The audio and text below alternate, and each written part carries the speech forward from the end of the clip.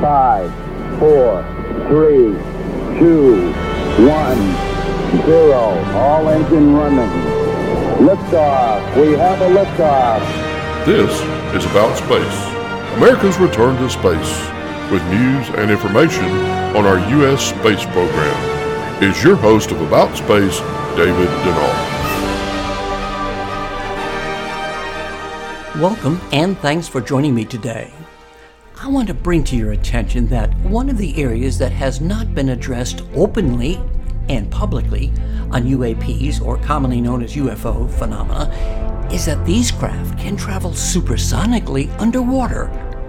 More next as America and the world is listening to About Space today. Come to the land of orange groves and palm trees. Come to the land of theme parks. Come to the land of sunny beaches and the azure waters of the Atlantic Ocean. So come and visit Florida for lasting memories. Email us.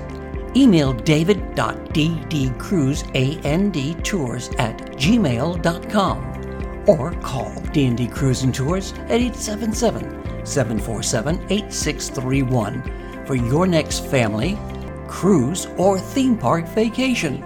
Let us provide you your next visit with our travel experience, not experimentation. We are members of IATAN and CLIA. Email david.ddcruiseandtours@gmail.com. Serving the Southeast, traveler since 1985. Welcome back. Well, we know very little about our oceans and that there is maybe much more going on beneath the surface than we realize. The former director of a once secret unidentified aerial phenomena task force, Lou Elizondo, says these objects seem to have an interest in our waters. Two congruencies that we see. We see an interest in our nuclear capabilities, and then we have this really bizarre, I don't know if you'd call it an interest, but there seems to be a connection with water. And these things have a tendency to be seen in and around water, which kind of leads to one of the observables that we've had. There's 5 distinct observables that set this technology, as I mentioned earlier, aside from everything we have in our inventory. The first is hypersonic velocity, the ability to change directions instantly. And when I say instantly, I mean human beings can withstand about 9 G forces. Some of our best aircraft can withstand about 16 Gs. These things are doing 300, 400, 600 Gs in mid-flight. Then there's hypersonic velocity. That is speeds that by definition are Mach 5 or above. Very, very fast. We do have some technology. You mentioned Russian hypersonics and things like that. You know, there are technologies that can go that fast, but then again, you don't expect a hypersonic aircraft to do a 90-degree turn. To put that into context, our SR-71 Blackbird, when at 3,200 miles an hour, wants to take a right-hand turn, it takes roughly half the state of Ohio to do it. And that's precisely what we're seeing. And then the third observable is a bit like cloaking. We call it low observability. But the fourth observable is what we were talking about, and that's transmedium travel and water. The ability for an object to fly not only in our atmosphere, low and high altitudes, but also potentially in a vacuum environment like space and even underwater.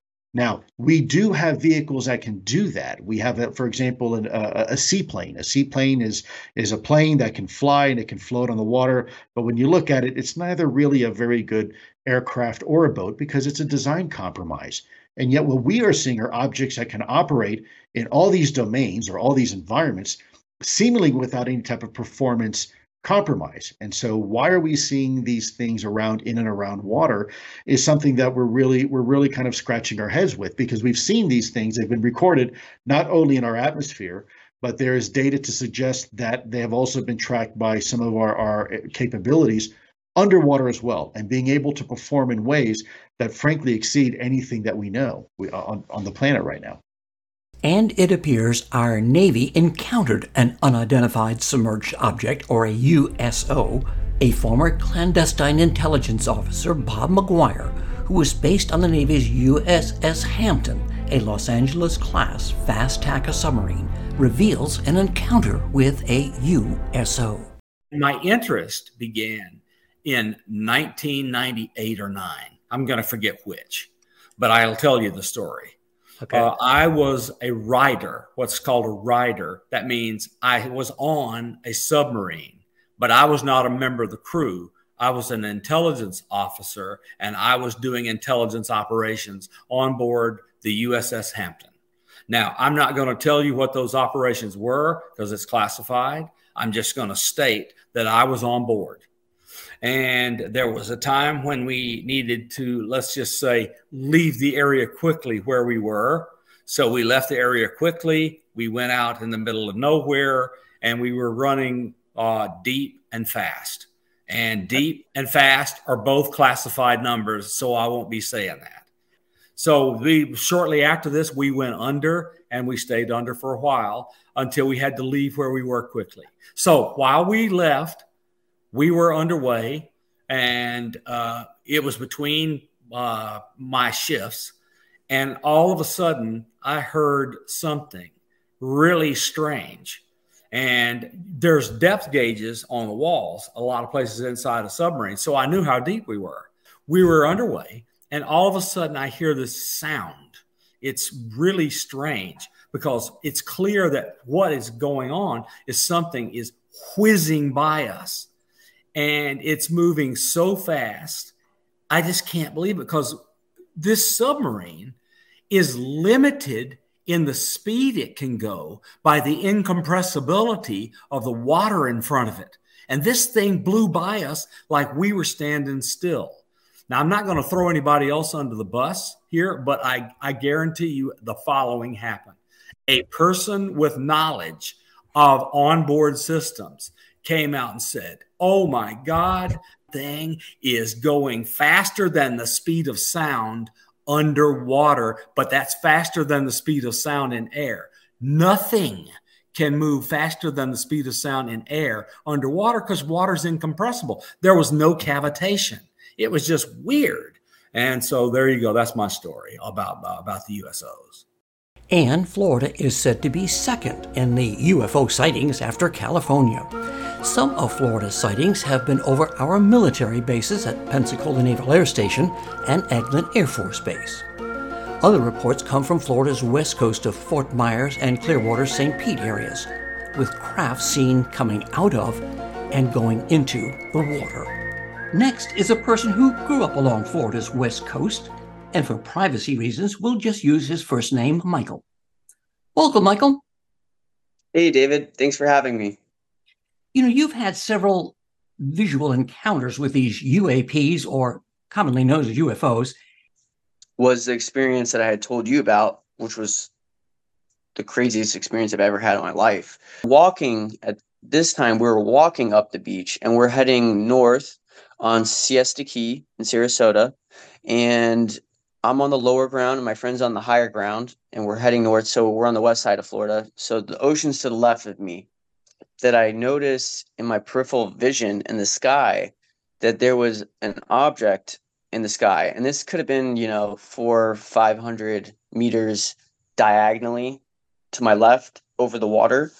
And the second that I brought my my focus, my attention to it, I noticed that it was so black that you could see it clearly in the sky once your eyes are brought to it.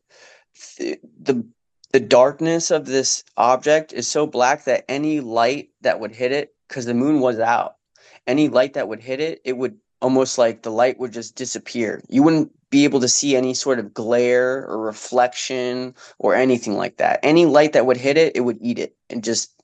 And as soon as I bring my focus to it, a spotlight covers me and my friend. And this spotlight is about 50-foot diameter it's covering the sand and 50 foot around us.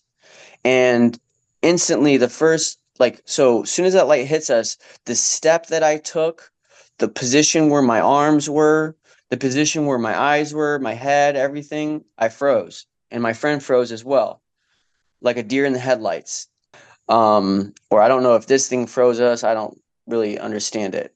But when it covered us, my first thought in my head was, I'm thinking this is a police helicopter with a spotlight on it, because this is what my brain is making sense of this experience. Was there any sound? No sound. No sound from the ocean. I couldn't hear the waves that were right next to me before. No wind, nothing. Dead, completely silent. I was just staring into this light. Like they were whatever was looking at us, and I was looking at it, and I was just staring at it. Then I thought all these things running through my brain, like I knew this was real. I knew there was more to life than what we know. This is incredible, but I'm also scared. I didn't think about killed or taken or anything like that, but I just thought you feel everything. You feel happy, you feel excited, you feel fear, you feel scared, you feel a lot of things. It's unexplainable. The light covered me and my friend for probably about 8 seconds. The light like slowly comes up to the air, whatever it was, UFO, UAP, and it slowly goes back into this craft. And then all of a sudden, this craft just makes an arc towards the ocean in the other direction from where we were with the light. As the light is retracting, the aircraft the thing is going away. The only thing that I can explain is it goes into a wormhole. Like literally the stars in the sky were like a blanket, and it closed around where this thing just went into the sky. It disappeared. It went into another dimension. It didn't shoot off and I didn't see where it went. It wasn't like that. It went into a hole and went somewhere else. The truth is out there. And these USOs, underwater submerged objects that can travel in all environments, in space, in our skies, and underwater at Mach 5 speeds, appear to be something from out of this world. We are not alone. About Space Today has presented the information for you to decide and further investigate for yourselves. So do you believe, or do you want to believe? Check out our Facebook page, aboutspace.today, for launches and landings, and invite your family and friends to listen weekly. And join Dawn Meyer, Space Coast News Editor, this Friday for America in Space.